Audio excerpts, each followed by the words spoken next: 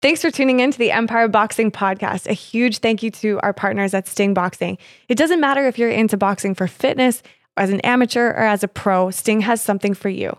Head to their website, stingsports.ca, and use the code EMPIRE10 at the checkout to receive 10% off. An Empire Boxing and Unlearning Network production. Welcome back to the Empire Boxing Podcast, and I'm your host, Coach Jay. Today we have, like I said, local legend, a good pal of mine. I've been super excited about this episode for quite some time. We've got Joey Foy, aka Sapperton Scrapper on Instagram. If you haven't seen, we're banging around on social media all the time. Always. Throwing bombs. So if you haven't seen it yet, where have you been? Get your head out of your ass. Joey, welcome to the podcast. Thank you so much for having me. I'm super psyched. Just be here and just chill with you guys. Yeah, we just had a great podcast pre-show. We were talking about Filipino food and traditional Filipino 7-Up marinated stuff. And I've just had my whole mind opened. I heard words I'd never heard before, and I have a feeling this is going to be a really fun episode. Yeah, I'm hyped. Okay, cool. So let's just rip the Band-Aid off and talk about what happened to your voice, bro. So I just started a brand new class out in Richmond at a gym called RSF. And first of all, shout out to RSF. Thank you for having me in there. We had an amazing turnout yesterday, and it was a full room, busy room, and I had to get the point across real quick. So I was barking a lot, yelling, commanding the room. Everyone killed it. I should remind that. 2 classes in a row of just me yelling. Oh, you had the double trouble. Double trouble back to back. Wow. Somebody get this boy a tea with some honey and lemon. So are you teaching once a week now there? Once a week for now. Hopefully a few more coming down the line. Yeah. But yeah, I'm really excited. Sick. Okay, Yeah. and how do people come to your classes? So in order to come to the class, you're going to want to contact RSF. You're going to want to look at their Instagram or their website, and there should be bookings online. As well as I teach at Pinnacle Martial Arts, located in Richmond as well. I'm one of the head striking coaches. I teach on Tuesdays. Please, I highly recommend showing up. My Tuesday class is a boxing focus class. I do a drilling and fundamentals, and then concepts and sparring the hour after. At the other gym, RSF, we're treating it very green. It's brand new. So I'm really taking it slow with the intro to boxing and then fundamentals in the second class. I want everyone to learn how to walk before they run, learn how to drive the car before they race the car. Absolutely. Yeah. Wicked. So this is new, so congratulations. And we'll definitely help you any way we can. Give the word, because I totally believe in you as a coach. I think we were just talking about this, trying to figure out when I first started training with you, but I came back from LA and 3 years ago, I guess now. Wow, jeez. Right? It's 2023. Yeah. Damn, welcome. And I was training with my buddy Tarek as well. And then I know we have a mutual friend, Nas. Shout out Nas. And she said, you got to check. I remember Anna Ferrant and I going into Grindhouse ages ago, and before I even left when I first got back from LA, sitting down with Nas, and she was telling me about you. She's like, oh, this kid's different. That's what she kept saying. This kid's different. You've got to check out his pads. He's so good. He's so bright. He's so enthusiastic. And so I was like, okay, cool. I heard that a couple of times. I was like, okay, let's do it. And that is exactly what you were and are. And I was really stoked to not only see someone that had such a talent for pad holding, which is an art, right? Lots of people are out there doing it right now. That's cool. Power to you. But it is an art. You can be bad at it. Yeah. Right? And that's okay, because a lot of people that are bad at something are generally new at something, or they don't understand the intricacies because they don't understand the sport, right? So I guess what I'm trying to say, there's levels to it. And I definitely think you have forged your path clear in Vancouver and sit at one of the top in the game. So I'd highly recommend checking out Joe for a session if you haven't, or hitting up one of his new classes. That means so much to me. Thank you so much. And I would like to say this. I was so bad at it. And that's why. We all were. Oh, yeah. I was embarrassed because one, I fight southpaw and everyone else is orthodox. And so holding it was just weird for me. And I made it my mission to not suck. Yeah, sweet. Well, yeah, mission successful. It's interesting, right? Because it is, as soon, it's like you short circuit. As soon as you have to hold for a southpaw, Jason, I'm like, it totally scrambles your eggs for a second. So how did you not suck? What was your process to getting better at that? So I'll give you this little rundown. So there was a guy at our gym who was kind of like a big brother to me We're called Pinnacle now, but it used to be called Checkmat Vancouver.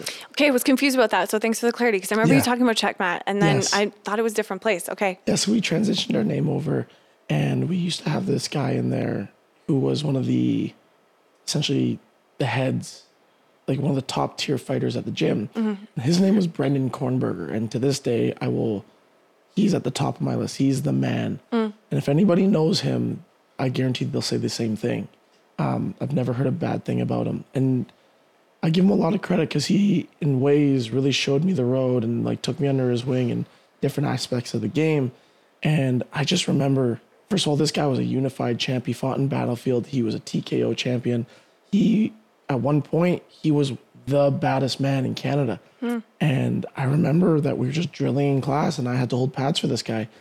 And I was just deaf in the hands. I didn't know my left from right from left. And this man who was, like I said, one of the baddest men in the country showed me nothing but love and patience.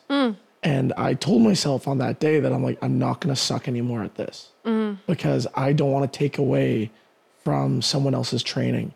And I've been around the block. I've seen people get hurt. I've seen people get injured because of bad pad holding.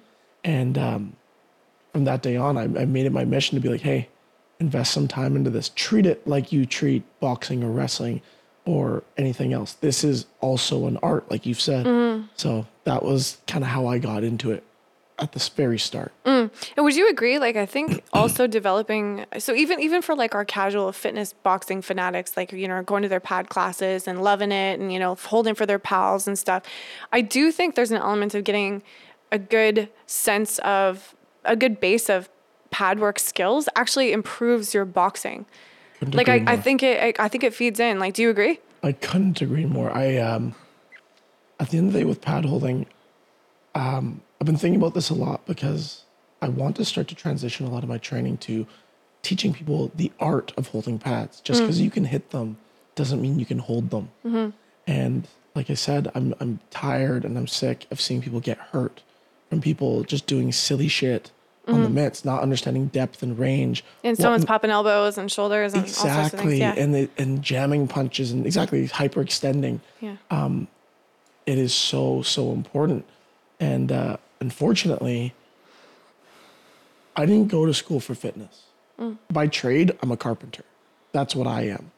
And when I see people go to these and get their PTs, nothing against it. That is amazing. Keep doing that. But for some reason, they think they can hold a pair of mitts. No, that is not how this works.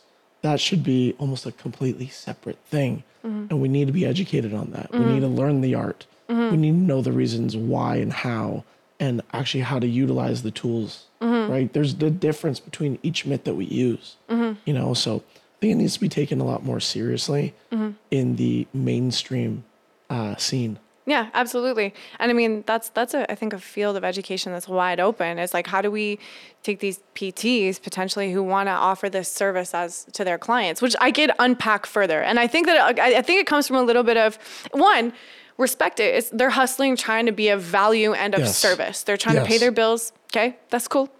You know, 100%. and then, but at the same time, it's like, when you don't stay in your lane on something and you go from being a PT to like, well, I'm your physiotherapist too. Don't worry about it. I can be your nutritionist. Don't worry about it. I'm your pad holder. Don't worry about it. I could be your chiro too. Don't worry about it. It's just like eventually the quality of service you're providing is bullshit or subpar.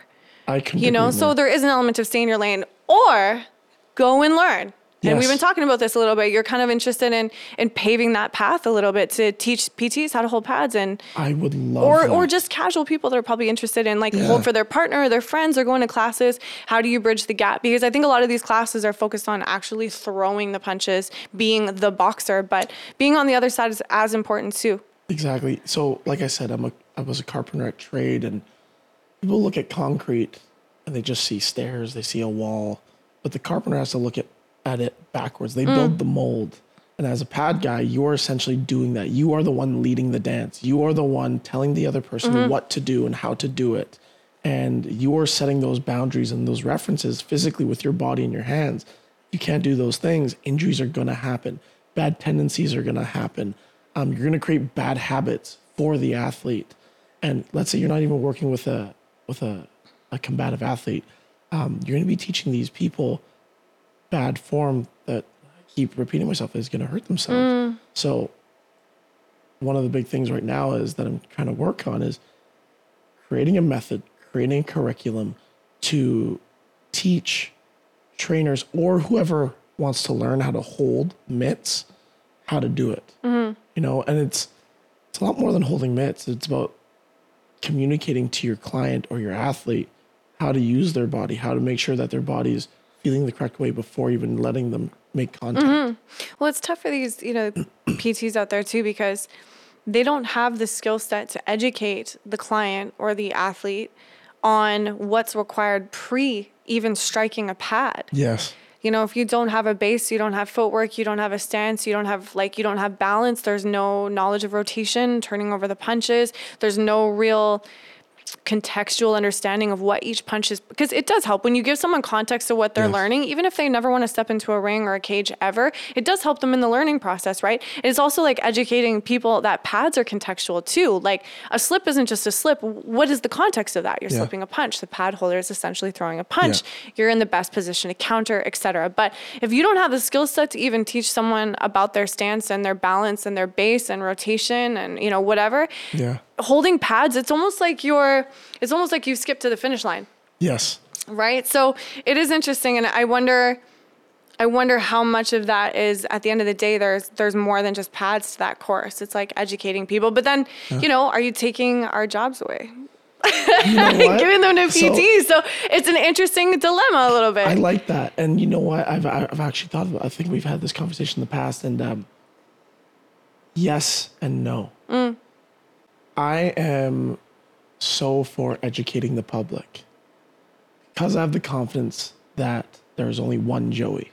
There's only one Jana.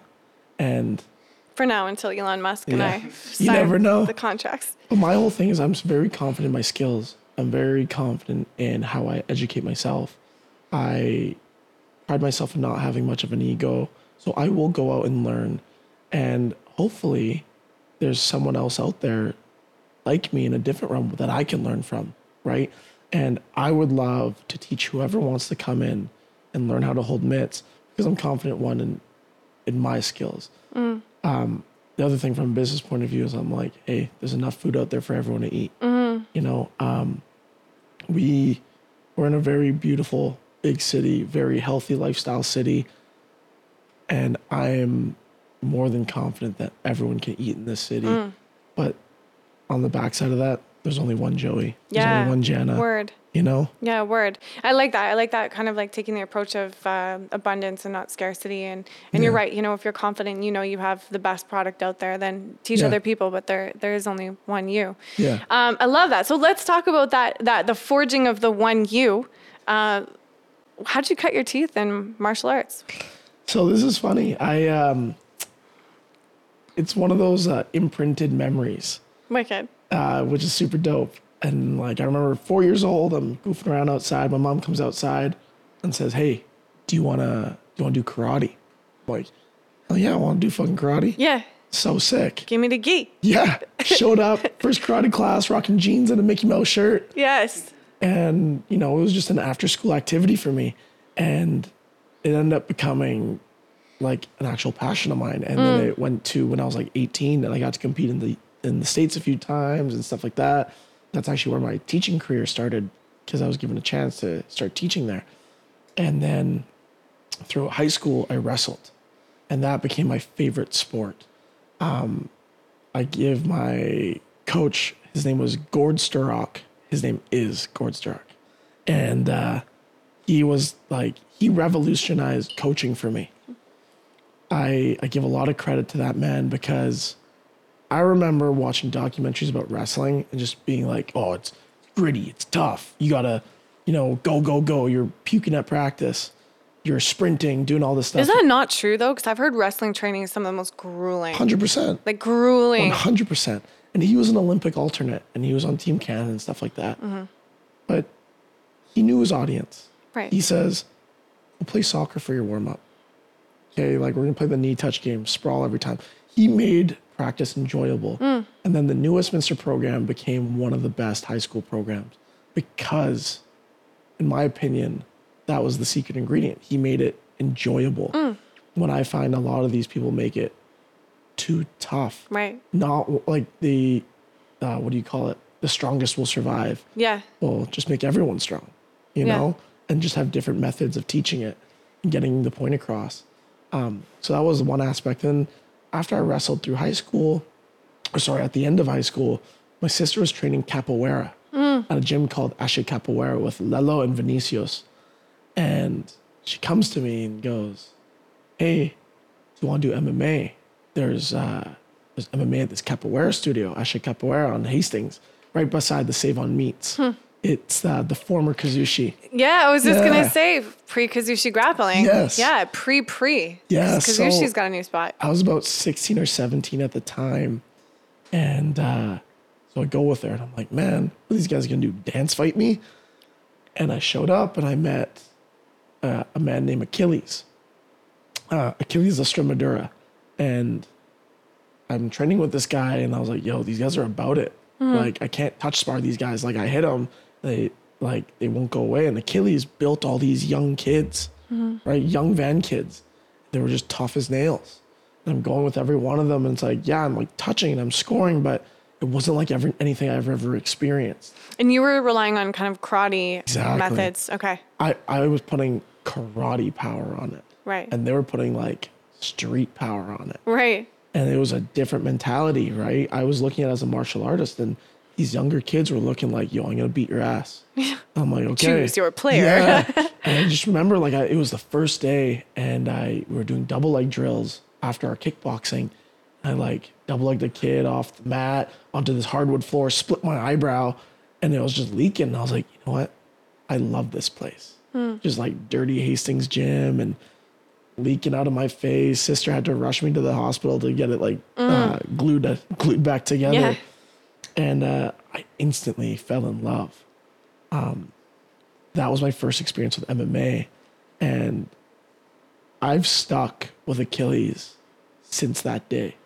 I give Achilles that credit. I give the Ashe Capoeira guys that credit of building the man that I am today. You know, they're ride or dies, 100%. So after that, I started working, stopped training because I graduated high school and make some money. Then I got really fat, unhealthy, 250 pounds. I was still this height. I wasn't any taller. Damn, that didn't go too. Shit. Yeah, it's not like I got 250 pounds and hate that. 6'5". I hate when that happens. You know? So I got back to training and I shed the weight. And that's pretty much like my martial arts career from there on. Yeah. And then even still now, you recently just cornered Achilles in the last BFL event. Correct. So, okay, and go back to, so you made a transition at some point from being an athlete, being one of the athletes, to sort of coaching more. Yeah. How was that transition for you, and what sort of instigated that? So this is very interesting. I am very self-conscious about it. I'm actually okay to talk about it now, but I had a very, very short fighting career. 1-0, baby. I did look up your Tapology record. Yo, yeah. So I was sick. like, okay. Yeah. So I was 1-0 and fought at 205 for an organization that's not around anymore. Unfortunately, it was called Rise FC. And I took the fight and I was just grinding all the way through. And you push your body to the limits that are absolutely amazing. What people don't talk about is like your mind gets pushed. Like you are mentally broken. I remember showing up to that gym and being like, fucking, I have to fight. And I'm bitching about it. And it was like 3-minute rounds, amateur rounds for MMA. I'm like, man, like looking back, I'm like, you can't bitch about that shit. Guys are fighting it 5-minute rounds against world-class killers.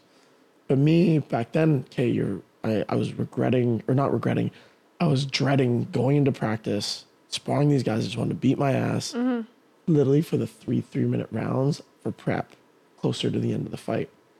And what I noticed was the amount of stress that it put on the person, you know. And I went in there, I won, I performed well.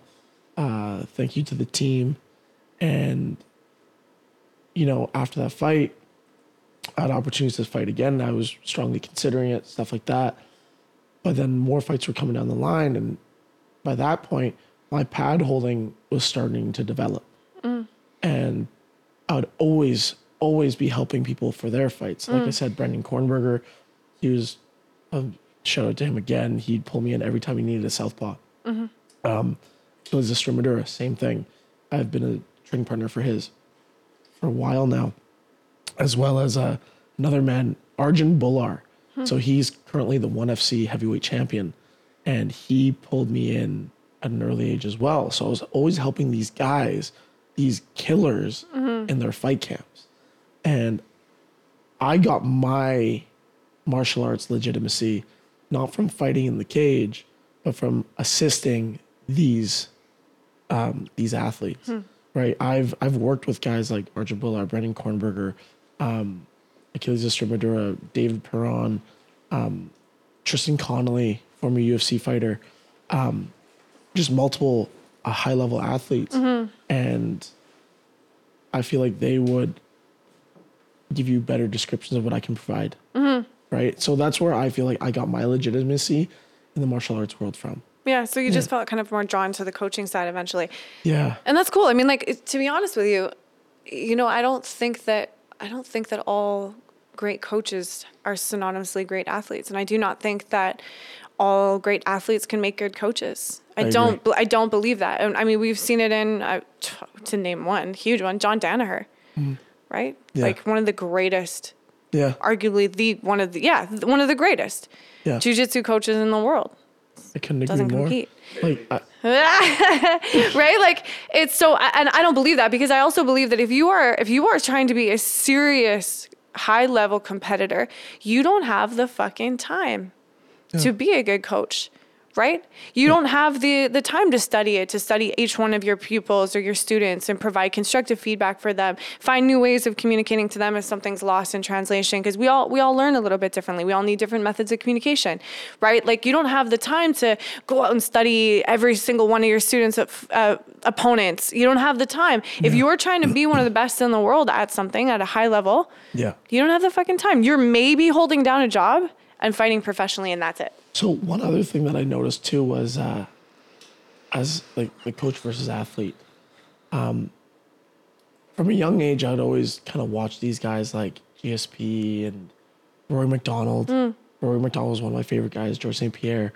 And I'd be like, man, these guys are sick. Okay, what's the common denominator for us, a hobby, right? Who is the guy that assists and helps create and build these fighters, add on these new skill sets? Well, it's that guy. Well, then I put it into an analogy that I still use today is I'd rather build the car than drive the car. Right? I want to be known as someone that can build or assist in building and contributing to an athlete and give them the skill sets that they can utilize in the ring to provide them with a solid name. And then I know that that will eventually attract the people that I want to attract, and the lifespan for a fighter versus coach is very different. And I've had my fair share of injuries that are just so bad and terrible, and that I don't want to ever experience again. And I knew that making the transition to coaching will prevent me from getting those injuries as well. Yeah, definitely a lot more longevity. So tell us about Tristan Connolly. How did you get involved with that and end up landing a cornering spot in the UFC? So Tristan is like my annoying big brother. That man is Shout out Tristan. Yeah, shout out Tristan Connolly, man. He is hilarious, but he's one of the most kind souls that I know. He has that Labrador mentality. He really does. Right. Just happy-go-lucky, will say hi to everyone in the room. I've never once seen him big league a person ever. And when I showed up at Checkmat there, we just started training. And then there was a point in his career where he just fought southpaw and southpaw and southpaw. And every southpaw was similar. Boxing, wrestling. Hey, Joey, you have good boxing, you have good wrestling. You're my guy. And then eventually he was like, oh, now you got mitt work too under your belt? So I think it was like 4 or 5 fights in a row. I just cornered. And it just became kind of this consistent thing in his training camps because of the fighters that he'd be fighting against. Right. And then when he got that call for UFC Vancouver short notice, we were already working our mitt work. He was already in shape, and he pulled me in the corner because I've been such a consistent person. Yeah. And at the time, we were training a lot together all the time. And that's really how it happened, just consistency and repetition of just maintaining that core crew. Right. Yeah. So any more of that in the future, like on the horizon? You know what? I don't know. Yeah. I really don't know. I'm flying by the seat of my pants. Like what's next for Achilles? Like he's got his belt. Yeah, he got his belt Right? back. That was an amazing fight. Shout out to Achilles Estremadura for that one. Yeah. I heard nothing but amazing things about that fight. I regretfully didn't get to see it, but All good. Like if you haven't watched it, check it on Fight Pass. Yeah. It's a great fight to actually break down. so it was a combat sports lovers fight. In my opinion. Okay, cool. It was classic striker grappler. Yeah. you Okay, know? cool. And you know what? The fighter that he was fighting was Xavier Nash, and that guy is tough as nails, man. He showed up and he performed amazing. That was a very good fight, and that is a real martial artists fan fight. So he won unanimous decision, I believe, and right now we just don't know. I saw him today, and we're all just pretty like high on the wind still, and just enjoying the moment. But we haven't heard anything yet. Right. Yeah. Interesting. I'm really curious to see like what can kind of come of that, because I mean there was some talk about Siraj as well, and possibly something coming down from the line. Shout out Jamie. Hope you're Shout out Jamie. recovering from that surgery. I saw him today. Yeah. Man. How's that orbital? Handsome as ever. Handsome as ever, our Jamie. Well, Man, bless him. No, he performed, man. I'm so happy for that guy, especially the road that he's taken, and all the battles that he's gone through. People don't know he's went through a lot in these past few years, and to show up the way he did and completely neutralize a game opponent. Like I said, and I remember him saying, like this guy's gonna be tough for me, and he said that's what I want. I want the toughest guy. I don't want the easy fights. I agree. I remember him telling me, he goes, I wanted a fight and I got one. Yeah. I'm like, yo, man, that's a real warrior. Yeah. You're about this. Yeah. This is who you are. Yeah. And he went out there, and from a coach's perspective, I went out there and I was blown away. Yeah. You completely neutralized another specialist. Yeah. Right. And Jamie, I will say this about the guy. You want to box with him? Go ahead. See what happens. Yeah. You want to kickbox with him? You want to do Muay Thai specifically, jiu-jitsu, wrestling?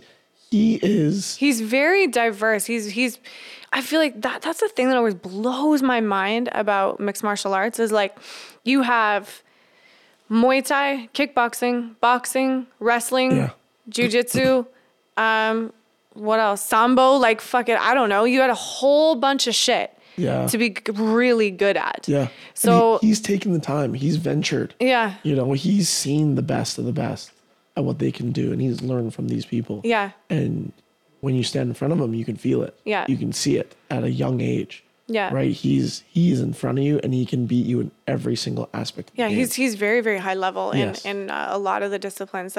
Which is so cool to see, because you nod your head to how much time that took. Yeah. You want to talk about 10,000 hours? Try splitting that, or like timesing that by 5. Yeah. 5 different disciplines. And when I saw him in training camp, I'm like, yo, Yeah. you were out for how many years?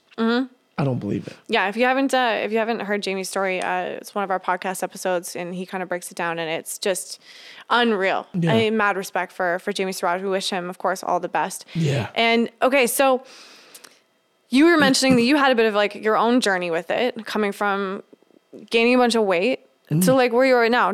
Was martial arts specifically and like the training around that, and was that kind of like the biggest contributor in that transformation in your life, or what else did you do? 100%. So there's a few things. Construction sucked.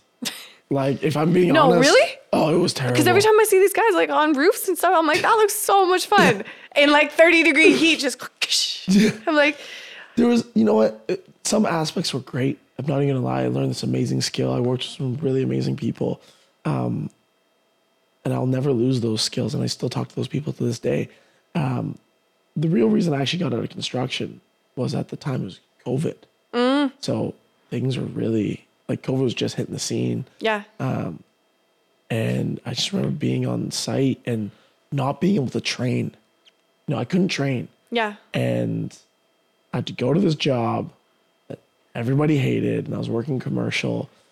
And I remember specifically that there was this one gentleman on the crew who's just he went out of his way to be rude. Yeah. Went out of his way. And it blew me away. I'm like, yo, I'm not this guy. I'm not that guy. Be that guy. Tell us what happened Be next. that guy. I'm like, you are not tough enough to be this rude. And it's just the honesty of it. Like, and it got to the point where he was verbally threatening me. Right. So you smash him or what? No. Don't lead me down this road and then leave me. Okay. All right. You had a chat. I'm a very like passive guy. I'm like, hey man, like I diffuse everything. I with was like, humor. and then he hit him with the 2x4 and the whole thing.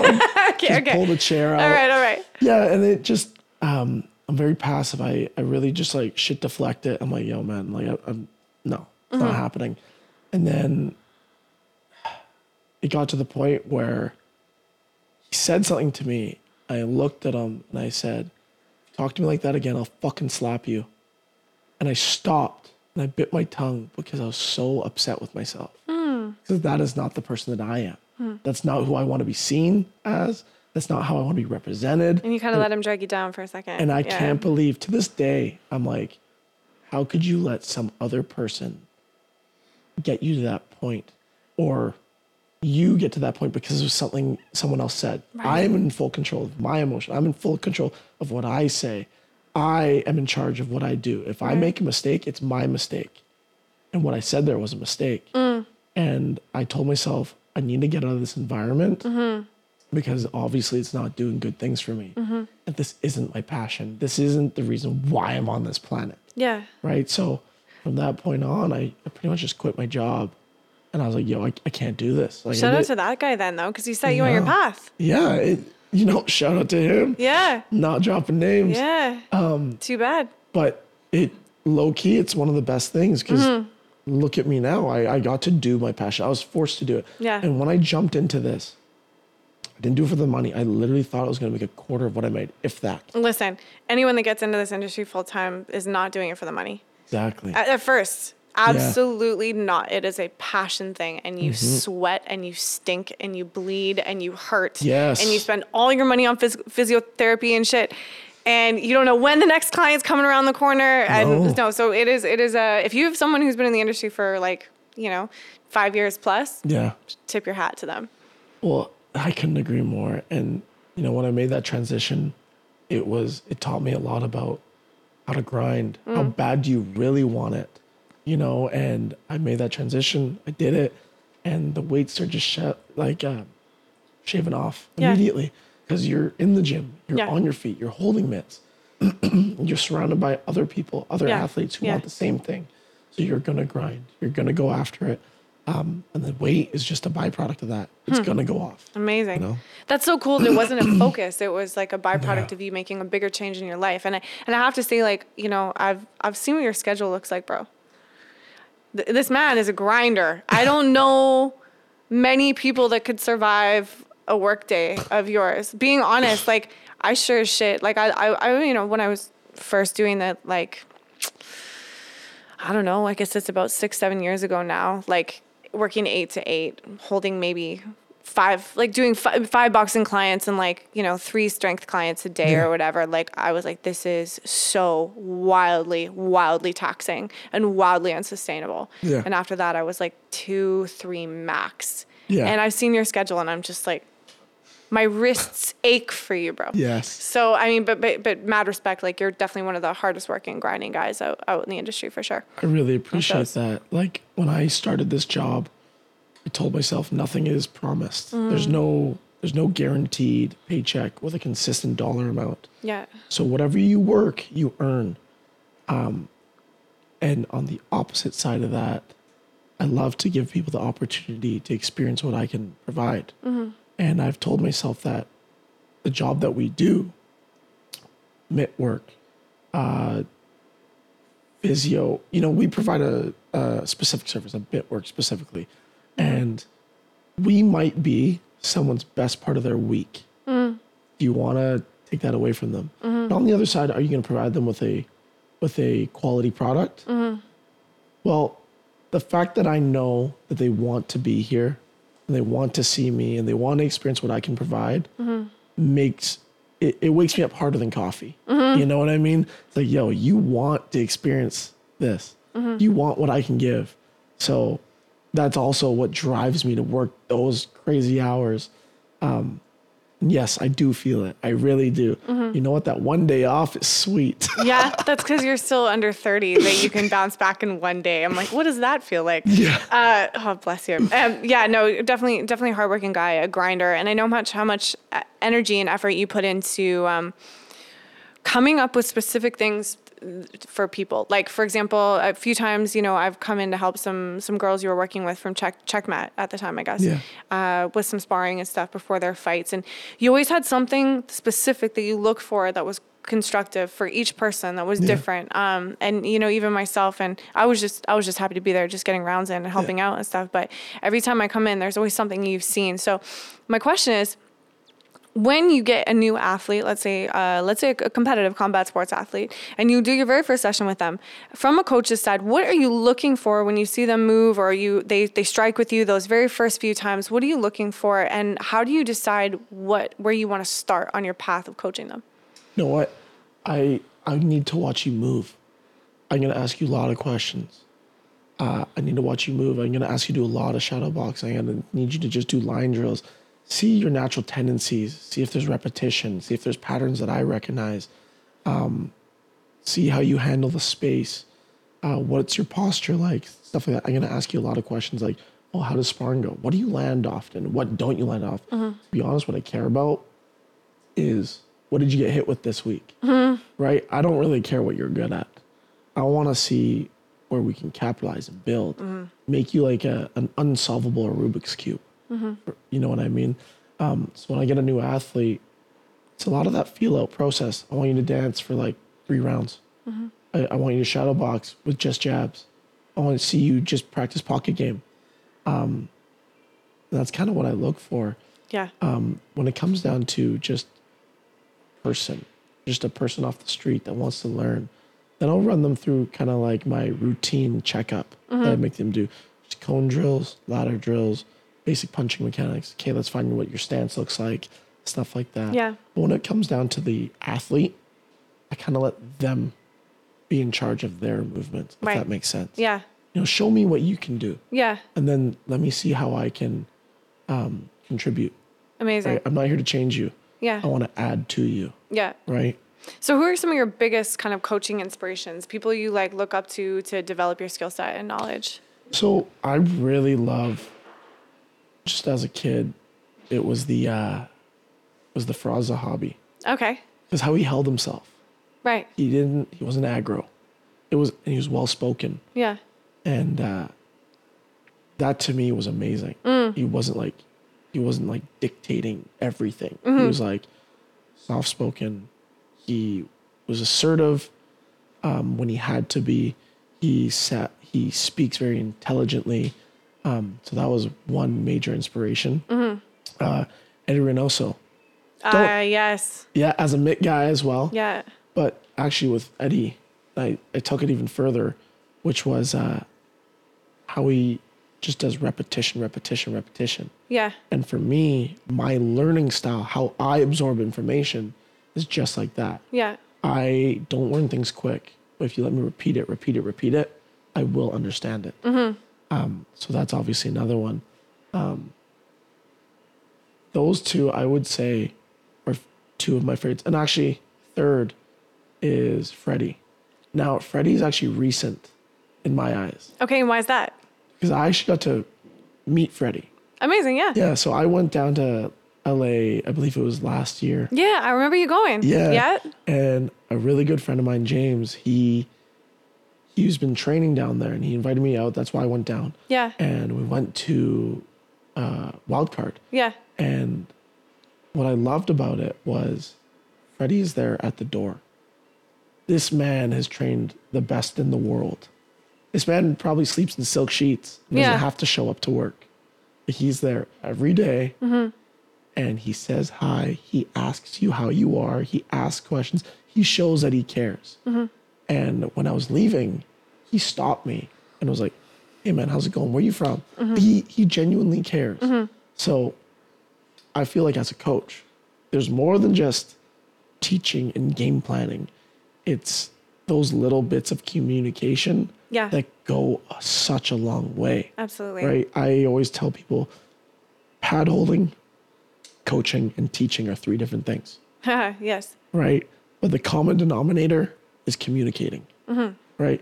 And being able to communicate to a wide variety of different people makes a good coach, trainer, pad holder. Absolutely. Yeah, so those are my 3 guys. Amazing. Yeah. Okay, so what would be your like career dream boat corner? Like who would you who would you love to corner if you could have like your fantasy pick? Oh, that's such a good one.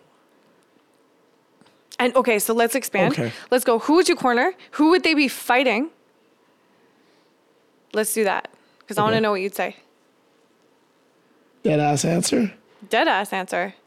I would rather corner my boy Achilles Estremadura at the highest level of the sport Okay. than anybody else. And who would you like to see him fighting?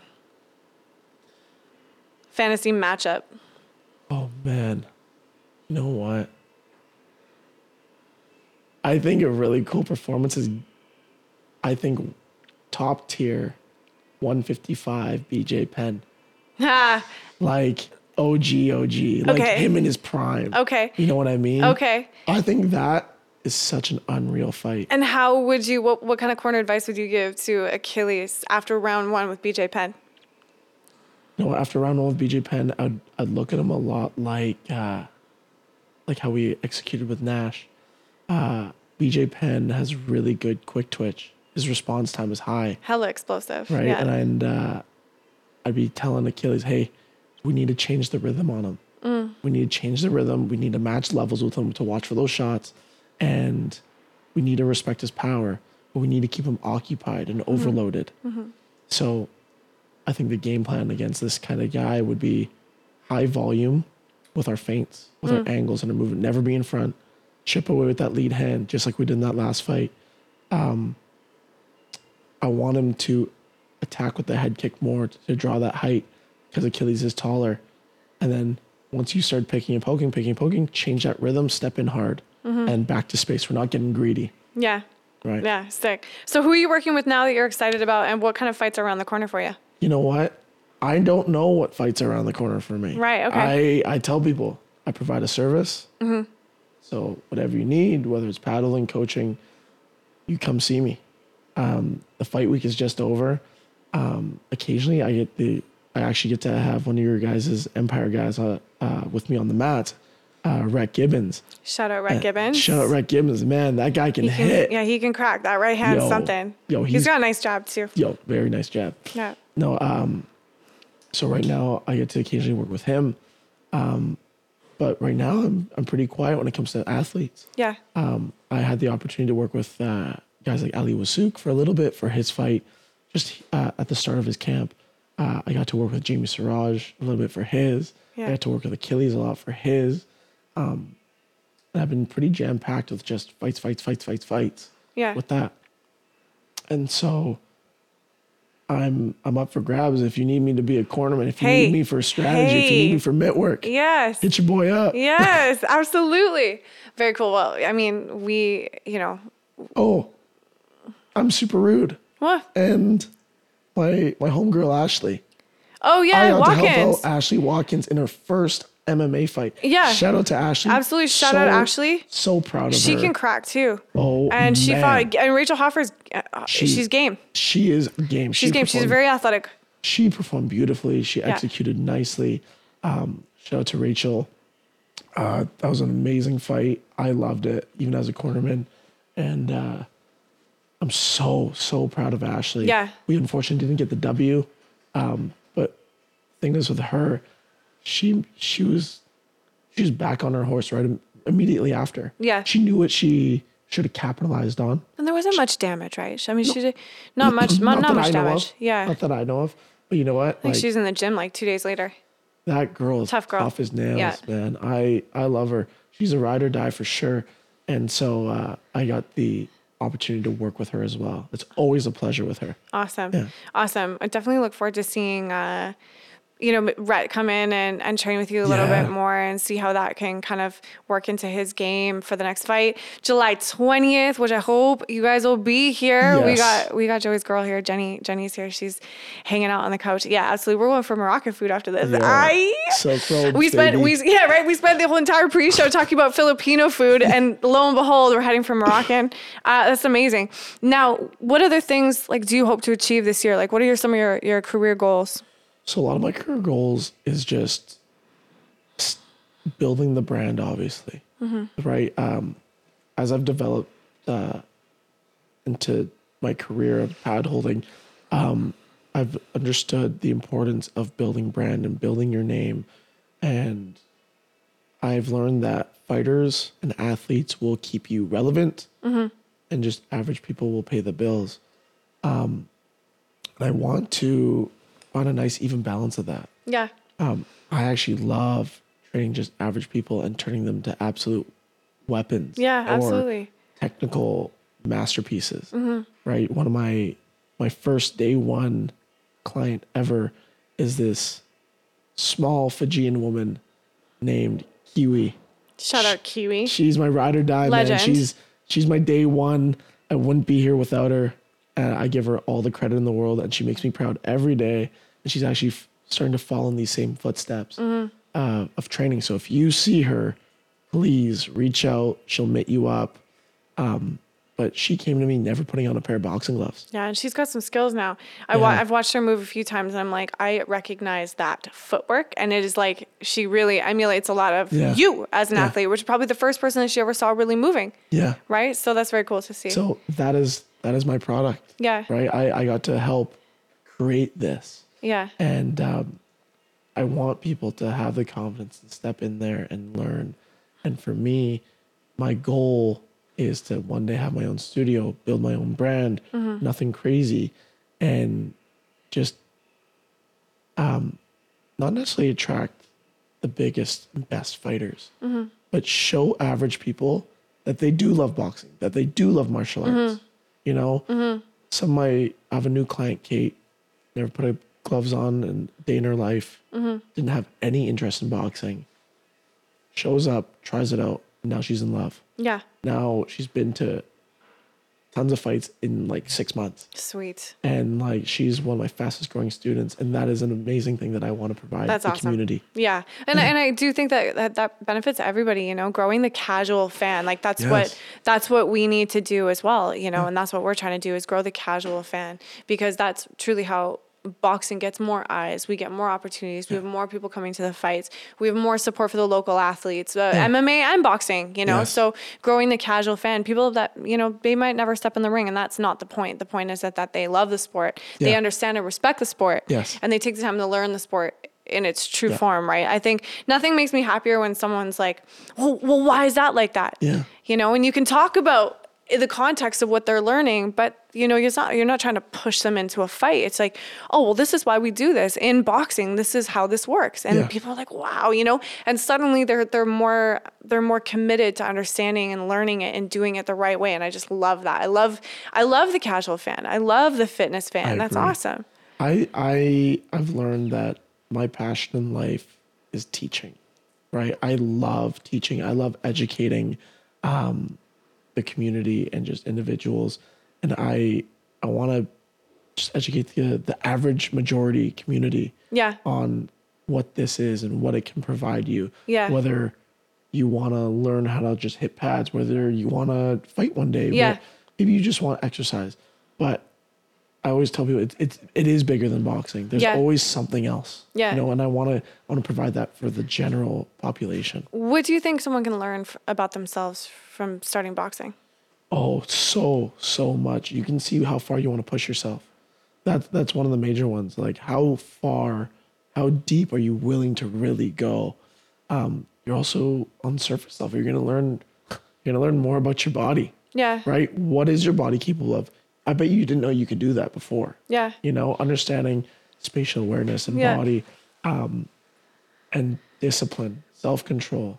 These are the things that I think are overlooked and not talked about when it comes down to boxing or other martial arts. Is hey, this provides you more than obviously combative skills. It's going to teach you mindsets, self-control, discipline, understanding your body, and obviously your health will benefit from this as well. Yeah. There's no downside really, especially when you have good people, you know, teaching you the right technique and making it fun and making it accessible and approachable. I think that there's no downside. Yeah. Well, I really look forward to seeing like where your career goes. You know, I really believe in you. I think that you're such an asset to the mixed martial arts community and the boxing community in Vancouver. And, you know, and you're just a good dude, you know, you're a good guy. So, you know, much love. And I look forward to seeing you maybe, who knows, maybe in one of our corners really very soon. That would be very cool. What? That is a bucket list thing for me. That is a big bucket list thing. I would love to corner on an Empire show. Yeah. Okay. Cool. So, noted. Yeah. Noted. Yo, shout out to Empire. Yeah. Yeah. Thanks so much for coming on the show. It was so such a great opportunity to get you out there, get people to know you, to find out a little bit about your story, where you came from, and what you want to do in Vancouver in combat sports. So, you know, shout out and to all the hard work that you're putting in. We see you grinding. Thank you so much. I really appreciate it. For sure. Check out Sapperton Scrapper and follow us on YouTube. Subscribe to our channel. Support the local athletes. Support the boxing community, the coaches, the cutmen, everyone in between. And we'll see you next time on the Empire Boxing Podcast. I'm your host, Coach Jay. Make sure to listen, follow, and subscribe to Empire Boxing on Apple, Spotify, and YouTube.